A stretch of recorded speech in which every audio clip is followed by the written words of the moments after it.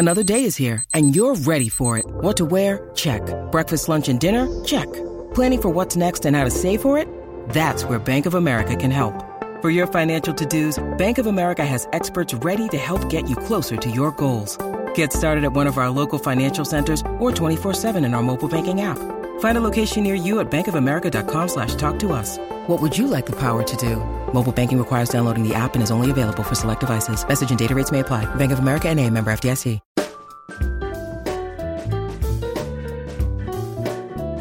You're listening to A Way with Words. I'm Martha Barnett. And I'm Grant Barrett.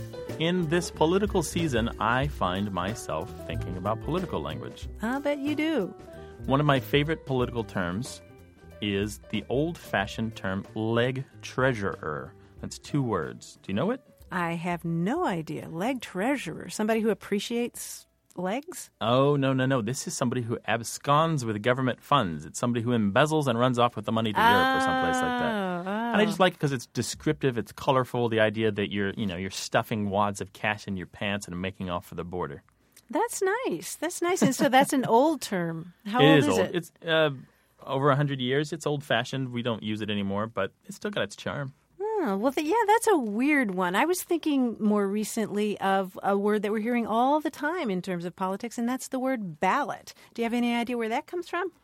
I think I do, as a matter of fact. It's originally from Italian, right? Right. The roots of this word are in 14th century Italy, where people used to cast votes by dropping a little ball into a box, say a white ball for a yes vote and a black ball for a no vote. And one of those little balls was called a ballotta. You see the same idea in our verb to blackball somebody. That comes from dropping a black ball in a secret vote. How did the name for a ball get applied to paper? It's just the thing that you're using to cast the vote. It's kind of a transference of idea there? Exactly. Okay. Yeah, people have used all different kinds of things. In ancient Athens, they would use broken pieces of pottery to cast votes. It sounds efficient. Yeah. Better than Chad's. Because I've been to the ruins, and there's all kinds of broken pottery everywhere, so they surely had lots of it lying around. Well, yeah. How did you prevent people from casting multiple votes? That's a good question. I'm sure they had voter fraud back in those days, too. You could if you were using broken pottery, you could just go and make your own new ballots. Well, that's true. And do you know the word for those little broken pieces of pottery in ancient Greek? No, what is it? Ostraka. We get the word ostracize from that because you would vote on whom to ostracize. Who to kick off the island. Exactly, or out of the city in that case. Well, if you'd like to have your vote heard and be included rather than ostracized, call us with your questions and comments about words and how we use them. The number is 1-877-929-9673. That's 1-877-WAYWORD. Or send an email to words@waywardradio.org. Hello, you have a way with words. Hi. Hi, who is this? This is Karen Jensen from Indianapolis, Indiana. Well, hello, Karen. Hi, What's Karen. going on? What's going on? I have a question for you. Okay, please. I was quoted in the local newspaper, the Indianapolis Star, because I used a phrase, "a fish stinks from the head down." And after that quote aired, our local paper has the ability to make comments on articles. And some of the comments were very critical that I had said something so unkind, because I was talking about an organizational leader who I felt like was not the right leader for the organization. And I used that phrase to describe the problems in the organization. And I was accused of calling the leader a stinky fish, which I didn't think is what I was doing. I thought what I was saying was, there's a problem in the organization, you need to look to the leadership. Right. That's how that phrase is understood, right? Yes, that's what I thought. But I got a lot of criticism, and he's a very nice man, and I like him a lot, and I don't want to call him a stinky fish, and I want to make sure I don't use the phrase inappropriately. So your version of it was a fish stinks from the head down? Yes. Oh, because a slightly more common version is a fish rots from the head down. Huh. I think you should go back to that comment section and just type, can you say figure of speech? I mean, it is a figure of speech. And Karen, you're in great company. I mean, this expression has been around for hundreds and hundreds of years. You'll find variations of it in German, Hungarian, Albanian, Turkish. I've seen it in ancient Greek, in Latin, and it's exactly what you're talking about, that when there's corruption or decay, it starts from the top. That's lovely. So you hear lots of different versions of it. I think the question is, does a fish literally rot from the head? I don't know.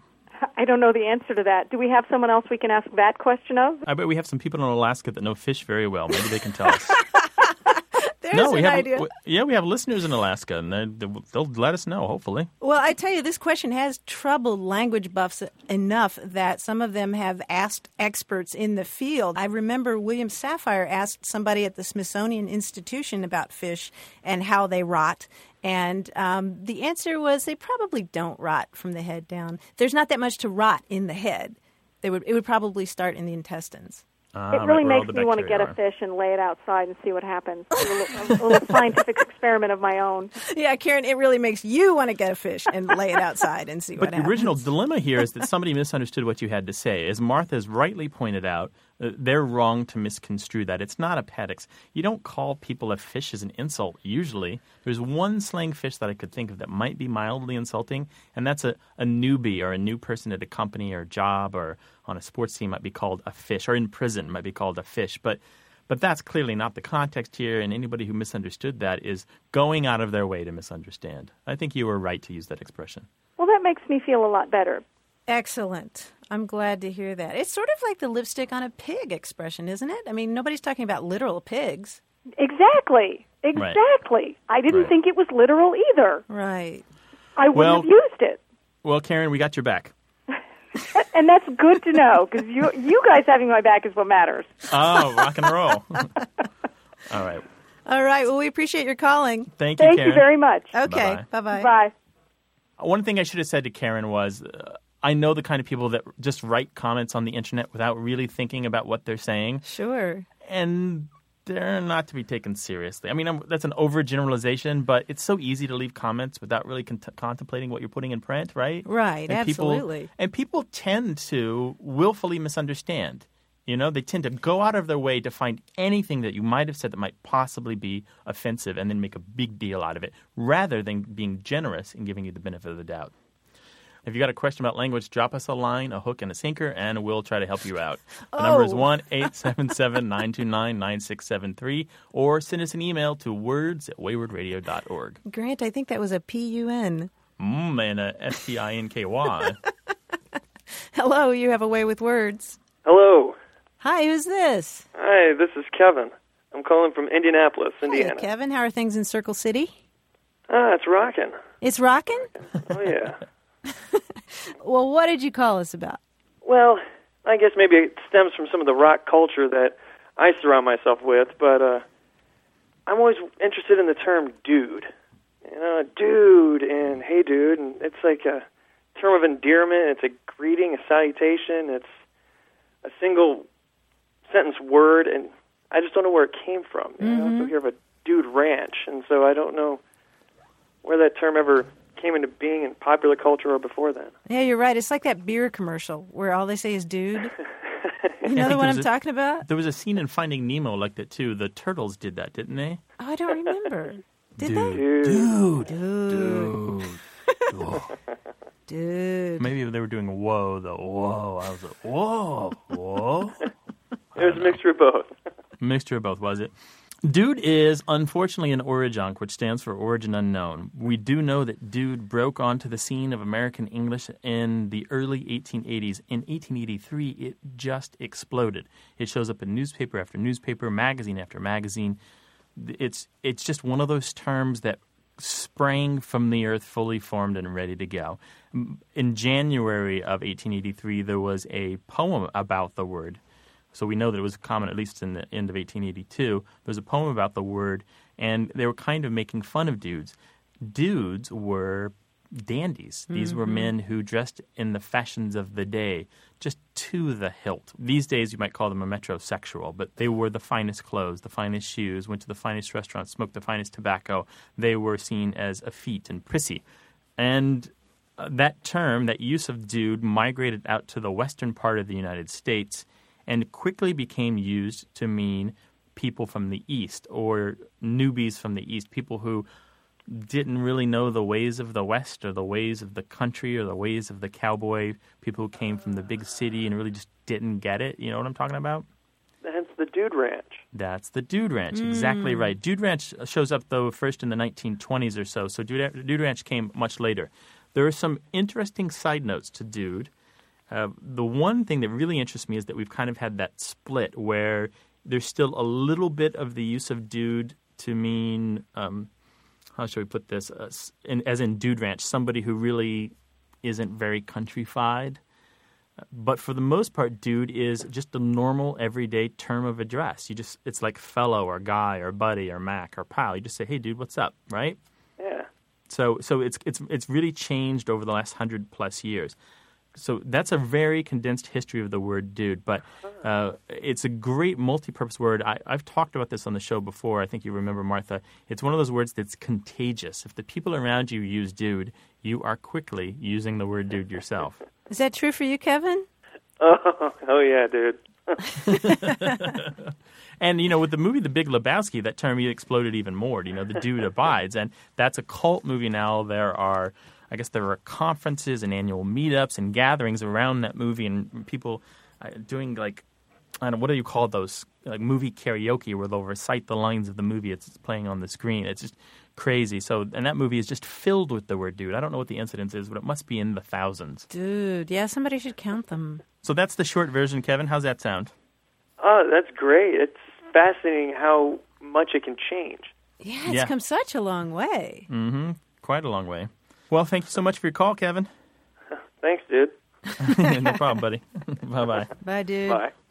Martha, one stanza from that poem was in the New York World in January of 1883, and it goes, "When Darwin's theory first saw light, the dude he tried to think of, but monkeys being far more bright, he made the missing link of." Oh, wow. The whole poem was very derogatory towards the dude, the original fancy dude. Yeah. So these are sort of wannabes, cowboy wannabes. Well, think of there are people like this today, very, very fashionable. They read the Thursday style section of the New York Times to know how to dress tomorrow. Do you know what I'm saying? Sure. The people who have closets full of clothes that they'll never wear again because they're simply not fashionable anymore. Those kinds of people. Dude. Men mostly.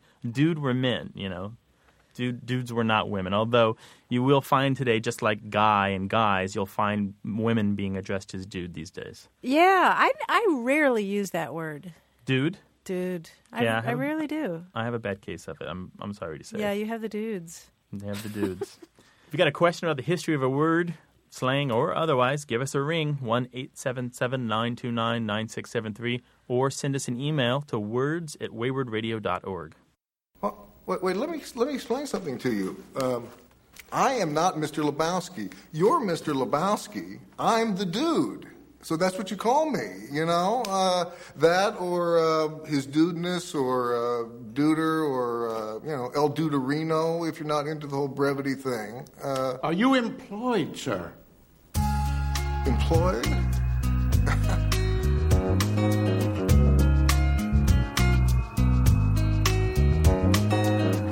Next up on A Way with Words, something puzzling this way comes. Stick around for a quiz.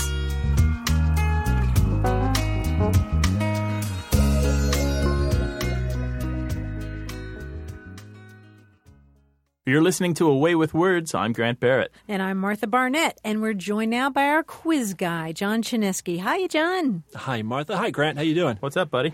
Oh, I'm just, lugging these puzzles around. I'm looking for a place to put them down. I hope this is good right here. Sweet. Set a spell. Put Quizzes, your feet up. a few enigmas. You say lugging. Are you putting them on stone tablets still? I'm a Luddite. I don't trust these pencil things you talk of. I don't know.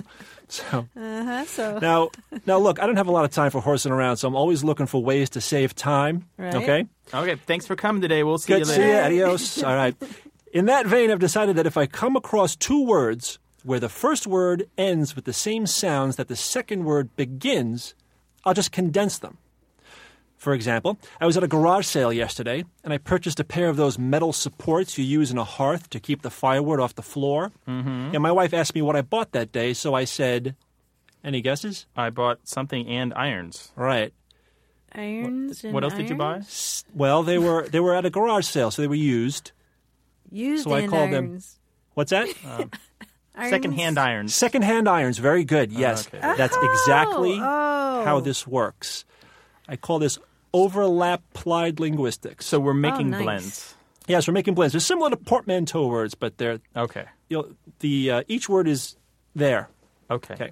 Okay. All right. Like I said, I'm in a hurry. Let's do this. All right. The first one is a classic. In fact, if you do a web search for the combo, you'll find over 2,000 hits.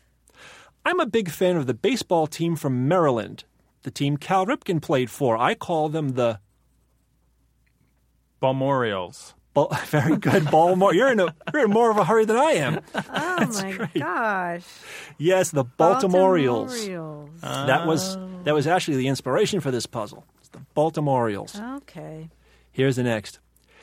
My new favorite show is a reality show where fashion designers attempt to create clothes for astronauts to wear on spacewalks. It's called... America's Top... Diaper. I don't know. No. Astronauts. I'm trying to think of Astronauts. words that... NASA. Well, spacewalks are... Space Yeah, suits. astronauts on spacewalks can be described as... Extravehicular activities, EVAs. You know, I guess you guys don't watch this fashion designer show where they... Project... Yeah. Projects. Runway out in space? Project... Try to find a word that begins with way. I'm looking for it. Describes Way- people in space. Weightless. Weight loss. Oh, Weight loss. Project Weightless? Runwayless. Project Run Weightless or Run Weightlessness. Very good. No, that's I think horrible. Project Run Weight Sorry. Loss would be a big hit. Well, that would probably be the biggest loser A lot in of space. barfing, yeah. Since Mozart's The Marriage of Figaro is about a guy who cuts hair, I like to call it a... Or it takes place in a... Barbershopera. Barbershopera. Very good. Okay, I think you like this one. I like this one. Hey, have you heard about this really talented guy I know? He's the first African-American presidential candidate, and he also wrote Eine kleine Nachtmusik. Barack Obama. Dun, dun, dun, dun, dun, dun, dun, dun, dun, dun, dun, dun, dun, dun, dun, dun. Obamadeus? Obamadeus, right. Remember that song by Falco, Barack Me Obamadeus? Amadeus. I used to think that was Eat Me, I'm a Obamadeus. Danish. Eat Me, I'm a Danish, yeah. Here's the next one. My kid's doctor doesn't only know medicine, she knows absolutely everything from A to Z. So we call her the... Pediatrician. Know-it-all? No, but that's the second word. What is? Pediatrician. Oh, second word. Encyclopediatrician. Encyclopediatrician, yes. Or Wikipediatrician. Or Wikipediatrician. Well, that's somebody who thinks they know it all but doesn't. That one goes out to Dr. Gillespie, the kid's encyclopediatrician. Yeah. You know, they say that the number of smiley faces you use in your lifetime is finite, and once you run out, that's it. That's why I practice... Emoticonservation? That's it. Emoticonservation. Wow. Right. That's pretty good, actually. Thank you. Okay, here's the last one. I was watching this old movie from 1939, and I saw a whole bunch of people worshiping this giant ape.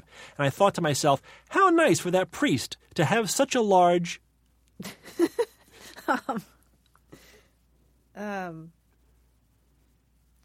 Is congregation King the second word? Yes, it is. Congregation. King Congregation. King Congregation. Okay.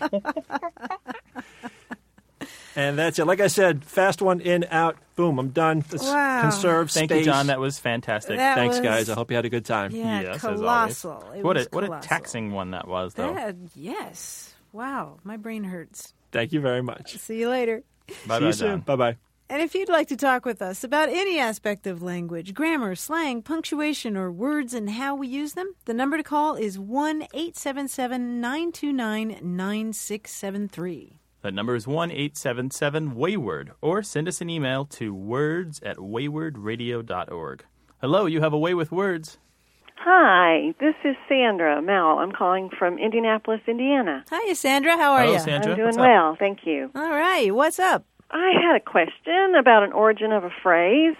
I was wondering about hair of the dog, or sometimes you'll hear hair of the dog that bit you. Uh-huh. And in what context do you hear this? Well, mostly it's if someone has had a little too much to drink and they're, hungover, you'll hear someone say, well, how about, a little hair of the dog and offer them more alcohol. Somehow that's supposed to make them feel better. I don't understand that exactly. And we had been on a trip and had been bike riding, and we did the Virginia Creeper Trail in Abingdon, Virginia, and I'm not much of a bike rider, and I was hurting for several days afterwards. When we got home, we have an exercise bike in the living room, and my husband was like, "Here, why don't you get on there? That'll make you feel better." And I said, "Oh yeah, hair of the dog," and that's kind of how it came up, and we just were discussing what that possibly meant. If a dog did bite you, and somebody gave you some hair from that dog, I'm not sure what you'd do with it. Make a salve, the wound, or make a little voodoo dog and stick pins in it to get your revenge. Or something. We were just kind of kicking around ideas about what that possibly meant. So the way you used it was kind of like to get back on the horse after the horse has thrown you, right? Right. He was saying, if I rode some more, that I would feel better, and I did not think that was the case. Well, the way you would use the dog hair is you would take a little bit of dog hair, some soot, and some ham fat, and then you would rub it right into the dog wound. Oh. And that would make it better, huh? Well, that's what the folk remedy is. Okay. It's known in Latin.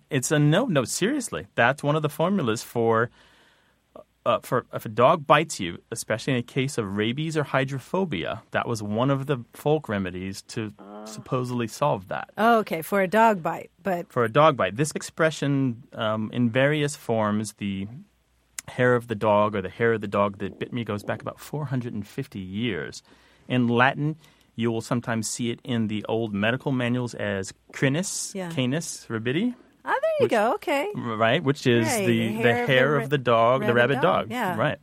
So, Sandra, the whole idea here is supposedly the thing that injures you is also the thing that cures you.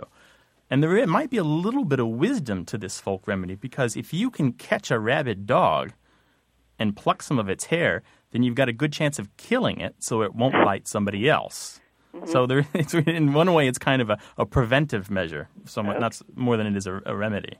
So it did literally mean to get some of the hair and put it on the bite. And yep. Okay, I just couldn't imagine how that would possibly help, but okay. In earlier centuries, before modern medicine came along, there were all sorts of these things that you would do. And it's interesting that these days you think of it usually in terms of what she was talking about in terms of a hangover, right? A Bloody Mary for breakfast. Mm-hmm.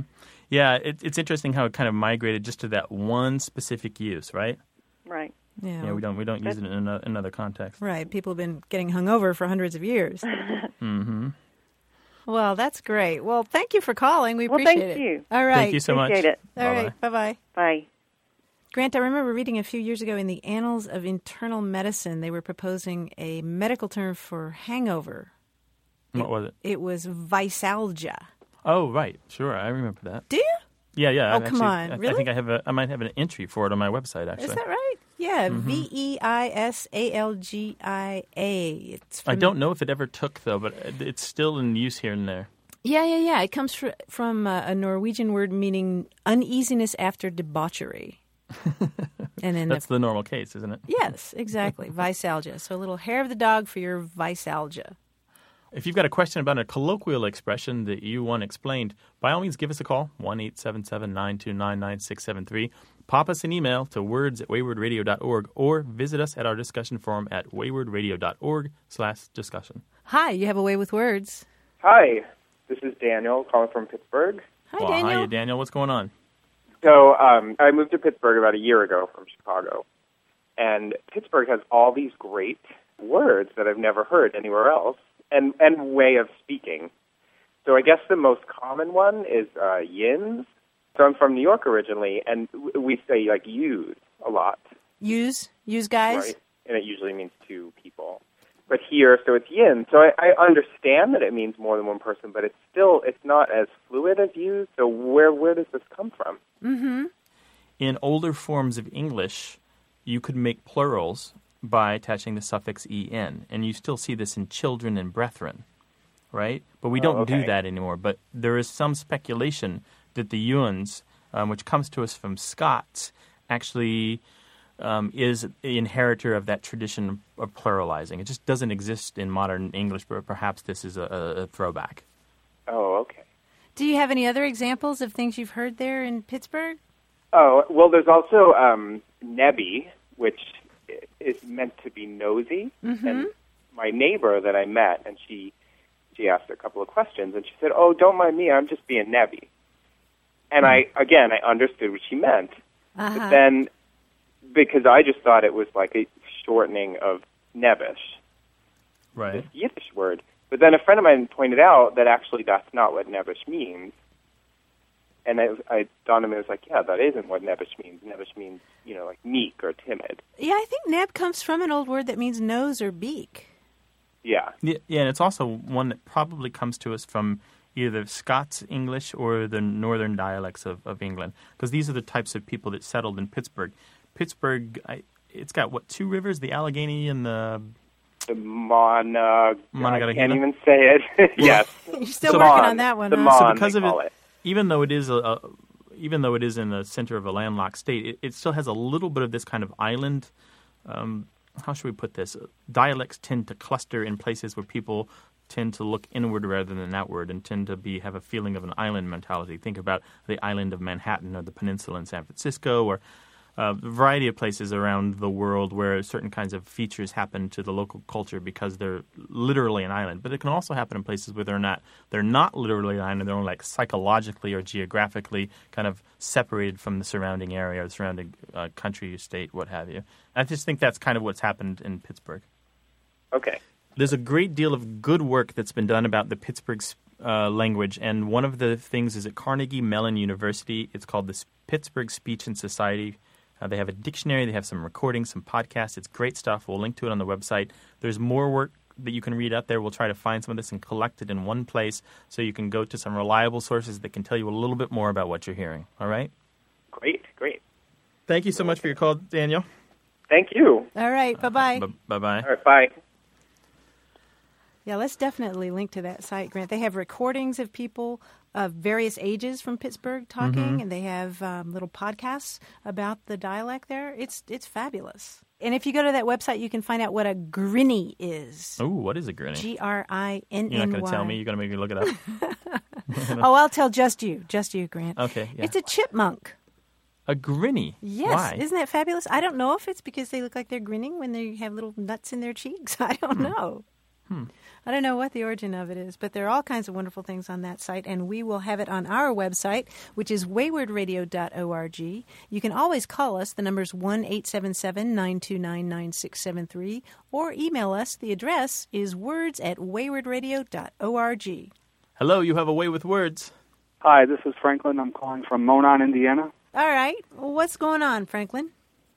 Well, when I went to school up at IU Northwest in Gary, I heard a lot of people saying the word finna and substituting it with, like, going to do. And I was just wondering if there was an actual derivative of that slang term. No, give me an example. Like, I'm finna go to the store. Ah, okay. So that's like F-I-N-N-A. Right. Okay.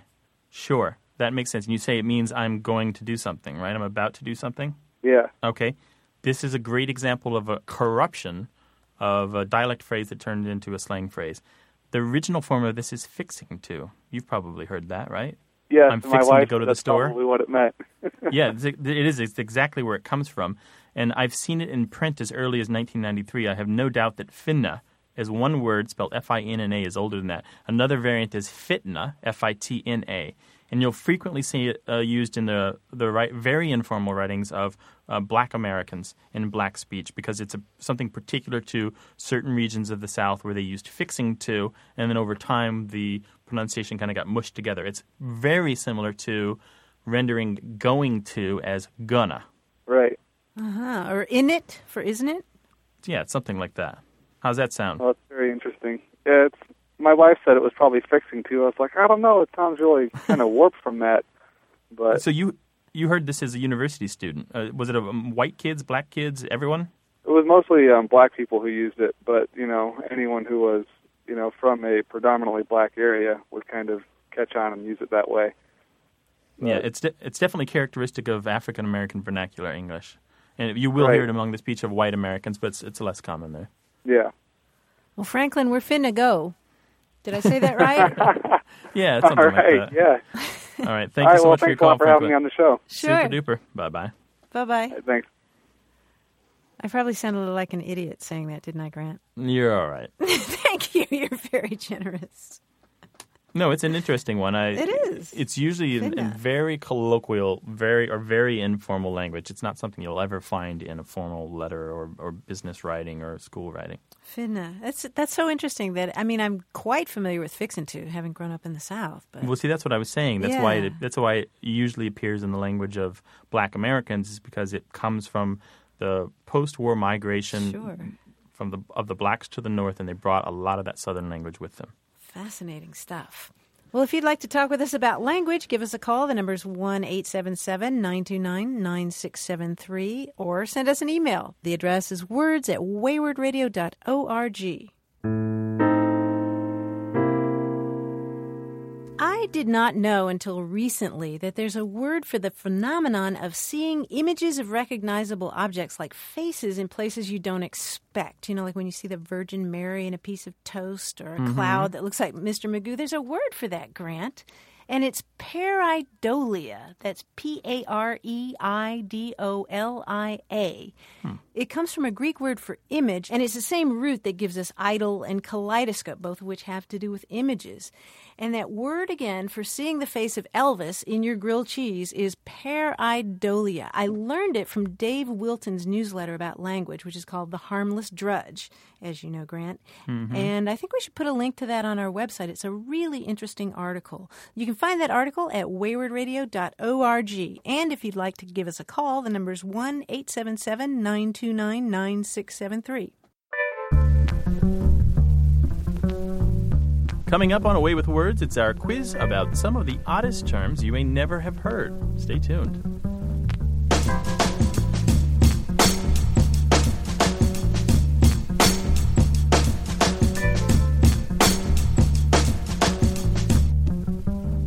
Support for Away with Words comes from WordSmart, the vocabulary building software.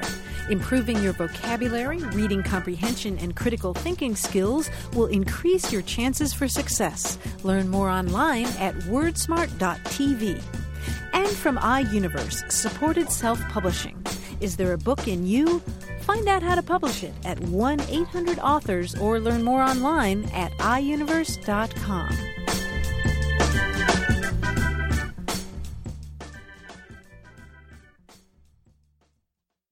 You're listening to Away with Words. I'm Grant Barrett. And I'm Martha Barnett. It's time for our weekly slang challenge, where we try to stump a member of the National Puzzlers League. Today's contestant is Joe Cabrera from Boston, Massachusetts. Hello, Hi. Joe. What do you do there in Boston? I do graphic design, print production, mainly, a little programming on the side. And a little puzzling, too, I guess, huh? Oh, well, a lot of puzzling, unfortunately. What do you mean, unfortunately? People give you inquisitive looks all the time? Oh, yeah. I'm always on the subway with my little pad of puzzles, just slaving away, wasting, killing time. Ah, nice. Yeah. Well, Joe, we like to start by asking our contestants if they have a favorite slang term for us, speaking of being inquisitive. Oh, yeah, actually, I do. It's the term a Clark Kent job. Ooh, what's that? Is that like your day job that subsidizes the night job that you really want to be doing for a living? Exactly. That's exactly what it is. Oh, how about, I've never heard that term. Where did you pick it up? I heard someone using it on the internet once, and I said, "Oh, that's kind of interesting." And I looked it up, and other people have used it. So. Oh, no kidding. So into a nearby phone booth. Are there still any phone booths around? Oh, good point. What do superheroes do now? I think he just changes so super fast that it doesn't matter where he is. Oh, that makes sense. Yeah. All right, well, Joe, let's see how you do with our quiz. Okay. I'll give you a sentence with a blank in it with two possible answers. Only one is correct. In case you need a lifeline, Martha will be standing by to try to help you. Okay? Okay. All right, let's see how we do. Here's the first one. Whoa, she kicked him right in the blank so hard that he almost vomited. Is it A, prosciutto, or B, labanza? That's L-A-B-O-N-Z-A. And prosciutto is P-R-O-S-C-I-U-T-T-O. Those are my two choices? That's it. That's it. I'm going to go, I've heard this one before, so I'm going to go with labanza. Oh, the yeah? old Why bread is that? basket. The bread basket. The belly, the paunch? Yeah, I mean, that's what I'm guessing. That's what I'm guessing where it is. You're absolutely right. And do you have any idea where that comes from? Labanza. It sounds Italian. Yeah, there we go. Is it? You're on I'm not familiar with it. Yeah, it probably comes from the Italian term la pancia, Lapancia, which is the paunch. Sure, like panza in Spanish. So occasionally it's been used to mean the buttocks, but that's rarer. Usually it means the belly in English. Kind of a tougher target to hit, too. Yeah. So, whoa, she kicked him right in the labanza so hard that he almost vomited. That means she kicked him right in the gut. Ouch. Yes. All right, so let's try another one. This is the other one. Okay. Kinda not feeling well. Bad case of the blank. Maker's Mark takes its toll. So, what do I have a bad case of? Is it the Woefits, Woefits, or the Moostanned, Moose-TANNED? Can you read that out? Sure. Yeah, read that off one more time. Kinda not feeling well. Bad case of the blank. Maker's Mark really takes its toll. And the two choices again are? Woefits and Moostanned. Woefits and Moostanned. So, Joe, are you familiar with Maker's Mark? No. So I could substitute Southern Comfort or Jameson's or Jägermeister in there. We're talking about a pretty serious alcohol. We're talking about good old Kentucky bourbon is what we're talking about. All right. Let's see. Kentucky. I don't know about moose in Kentucky.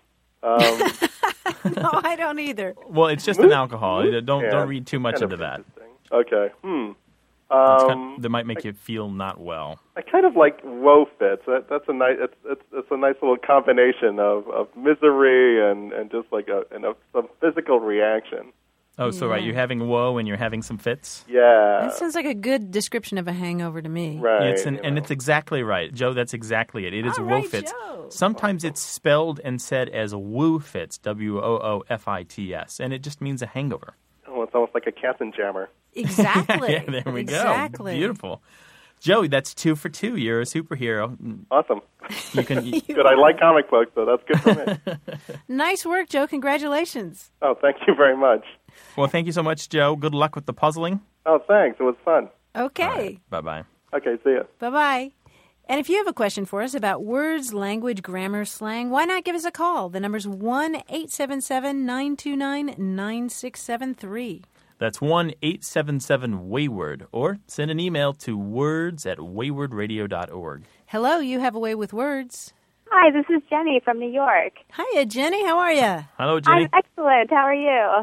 Doing wonderfully well. What's up? Well, my question is actually about my Manhattan job. I am a cheesemonger at Murray's Cheese, and we're opening up a new charcuterie store in the Grand Central Terminal. And it's called Murray's Real Salami, or will be. It's opening in a couple weeks. And behind the counter at the cheese shop, we're called cheesemongers. So the idea was just to follow that form and call the people who will be working at salami the meatmongers. But after some Google searches, we found that it had some rather unsavory connotations. Sorry, I didn't mean to giggle there. Yeah. What should we be called? So do these people have uniforms and little buttons that say cheesemonger, or?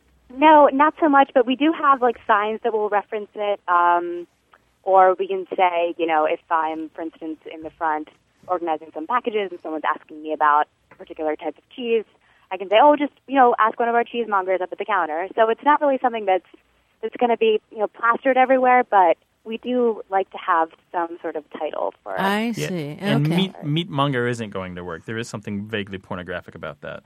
Yes. I did a Google search and found a man given to wenching. To wenching. Ah, okay. To wenching. So yes. salami monger isn't going to work either. I don't think so. Okay, so you need something completely different. People react okay to the cheesemonger? Yeah, they do. Like sometimes they snicker and they think it's a little funny. Sometimes I say I'm a cheesemongress. Mongress. But yeah, they cheesemonger is okay. Like I think cheesemonger and fishmonger. I'm not really sure, aside from like warmonger, what other mongers still exist out there. But I think it's a common enough word that people don't get too freaked out by it. Right. Okay, but you need a better word for the people who work with the meat. Exactly. How about flesh trader? Oh, no, that doesn't work. If anything, that's worse. Okay. Well, you said you work for a charcuterie, right? Right. And this is the French term for a place that handles meats, deli meats, not like a butcher. It's like the specialty meats. They're all cooked and cured. Yeah, the cooked and cured, exactly. The seasoned stuff, the stuff that you would make sandwiches or crudités out of, or little hors d'oeuvres, right? An etymological relative of carnage and carcass, I would just throw in. But then what about the French term charcutier? Well, is that too we pretentious? thought about, I don't know, because it just, another thing is we really like to try to avoid being pretentious. So, like, we're calling it Murray's Real Salami, and we have tossed around the idea of Salumiere, like the Italian one, but it's such a mouthful. And also, I'm not really sure how we would do plural, because it's probably, I think Salumiere is singular, and then it would be Salumiere plural, or Salumieres. It sounds weird. What is the word? Salumiere. Salumiere. Okay, and so meter maid spelled with an A wouldn't work. Yes. I'm leaning toward Grant's original suggestion, charcutier, right? Charcutier. Yeah, that's kind of nice. It does flow rather nicely, and it would kind of balance the country mix, since we do have things from all over the world. It's called salami, which is more of an Italian kind of thing. Charcutier. Jenny, how about meat concierge? Ooh. Meat concierge. Oh, that sounds nice. Do you think? I was just joking. This is harder than I thought. I do like, kind of trying to work with butcher and kind of make it, give it a bit more finesse. But cured meat butcher sounds a little clunky. But it does kind of carry that same, rustic charm as monger. We've given you some avenues of exploration, and I would be interested to find out how this turns out. And further, I bet we'll get some emails from listeners, and if we get something super duper, we'll forward it on to you, all right? Great. Wonderful. Thank you so much. Okay, thank you so much, good luck. Jenny. Bye-bye. Okay, thank you. Bye. If you can think of something to call someone who handles the sale and preparation of cooked and cured meats in a fancy shop, let us know. We'd love to hear about it. The number to call is 1-877-929-9673, or send us an email to words@waywardradio.org. Grant, we got an email from Wendy. She's an English teacher in Louisiana, and she had her students write an autographical poem recently. And when asked to come up with 4 words to describe themselves, she writes, many used random as an adjective. She says she asked her students about the meaning of random, and she looked all over online, and what she's trying to figure out is random a hot teen word right now, and what do they mean exactly when they use it? Oh, do you use that, Martha? Do you use it that way? No. Okay. Not at all. This is something that I've known about for quite a while. As far as I know, it goes back to the early 1990s, probably the mid-'80s. It's one of those things that's very difficult to track because random is a fairly common word in normal usage. But among young people, and it's not a teen phenomenon so much as, I'd say, people in their teens, 20s, and 30s are probably know it best and probably use it most. And it typically means unusual or weird or odd. And there are some different contexts for it where its meaning can vary. Slang tends to be very flexible in that regard. So if I just said, last night I met this random dude at this bar, well, if I talk about a random dude, I mean that he was odd and he probably talked to me in a way that you wouldn't talk to strangers, or he behaved in a way that really wasn't normal. So it's kind of derogatory. But if I describe myself as being random, or if you say something to me and say, well, that's random, what I just mean is that's weird. Maybe it's a non sequitur. Maybe it's abnormal for you to say. It's out of the ordinary for someone to say. So weird or odd generally will cover most of the bases. Well, that's interesting that all these students are describing themselves as random. You can see how a teenager might not want to be perceived as knowable, right? Teenagers want to think of themselves as a bit of a mystery, maybe think of themselves as being complex. And so if you describe yourself as random, that means that you're not a simpleton. So this word ended up evolving without my noticing. Yeah. Where did it come from? I think it's a perfectly normal outgrowth of the regular meaning of random. If you think of random behavior, it can kind of go both ways. Yeah. Random behavior is odd or unexpected behavior. And then if you use it more and more, the idea that it's odd and exclusively odd or exclusively weird tends to take hold. So I've heard teenagers say, that's so random, but I had no idea that you could use it in that way. Yeah, well, it tends not to be the straight-up meaning of random when they use it that way, although in your mind you might be able to make it work. So, yeah, random. I'm not surprised you haven't heard of it, Martha. It's definitely a word for, no offense intended, the younger set. It's pretty common. Most young people in high school are going to know it. The only reason I probably know it at my age is because I study slang for a living. It belongs to a specific group, and we're not a part of it. You're such a random guy, Grant. Thank you, doll. So are you. We'll take any random caller. The number's 1-877-929-9673, or email us. The address is words@waywardradio.org. Hi, you have a way with words. Hi, this is Terry from Kenosha, Wisconsin. Hiya, Terry. What's going on? Well, a little, conundrum we had solving a statistics problem in our decision sciences class. My professor had asked, we were dealing with a problem on the probability that the Cubs would win the playoffs. And the question came up where the word rooting came from, because apparently in Australia, where he's from, that means that if you were rooting for a team, that would mean that you were having sex with a member of that team. So your question then is, what is the deal with these different roots, right? Right. What's the root of root? Right, and it's funny because I looked on the internet, and of course, you can find everything about etymology when you're looking for the word root, but it's very difficult to find the etymology on the word root. You're exactly right. Yeah, as far as I can tell, the root in terms of rooting for a team somehow is related to the idea of swine rooting for something in the soil.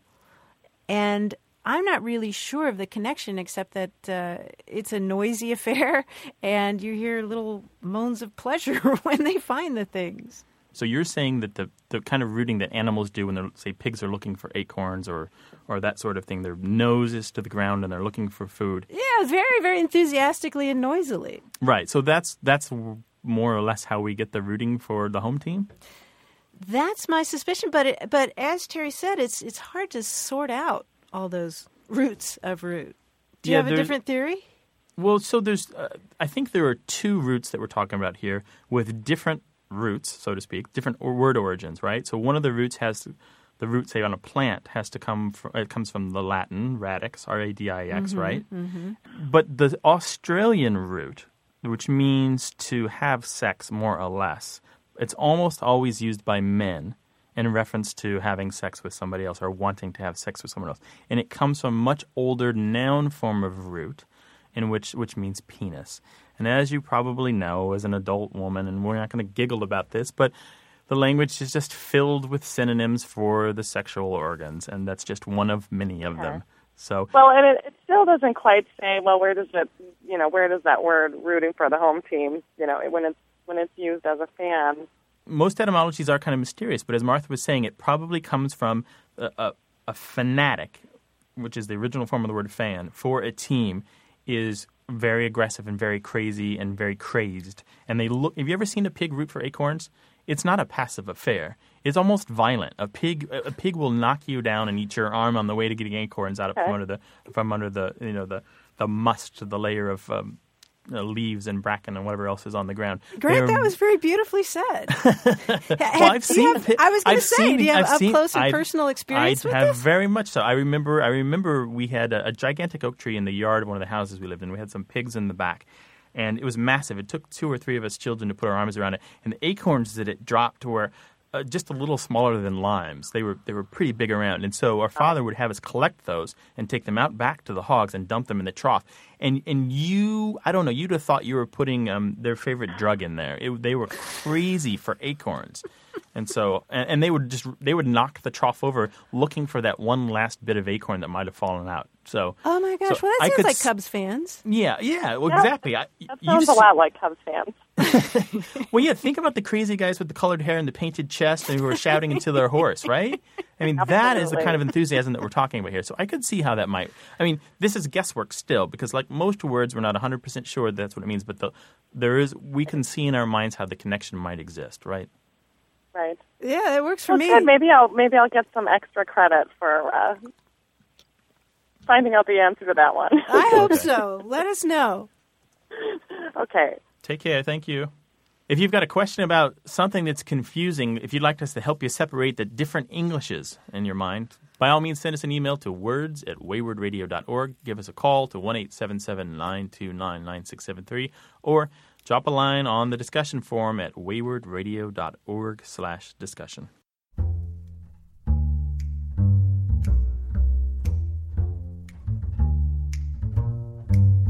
That's our show for this week. If you didn't get on the air today, you can always leave us a message anytime, day or night. Call 1-877-929-9673. You can also email your questions to words@waywardradio.org, or join in the conversation with your fellow word lovers right now on our discussion forum. That's at waywardradio.org/discussion. Stephanie Levine is our senior producer. Our technical director and editor is Tim Felton. Tim also engineered our theme music. Kurt Conan produced it. We've had production help this week from Michael Bagdasian. From the Argo Network in New York City, I'm Grant Barrett. And from Studio West in San Diego, I'm Martha Barnett. Later. Ciao. Oh, if we call the whole thing off, then we must part. And oh, if we ever part, that would break my heart. So I say oyster, you say oyster. I'm not gonna stop eating oysters just 'cause you say oysters. Let's call the whole thing off.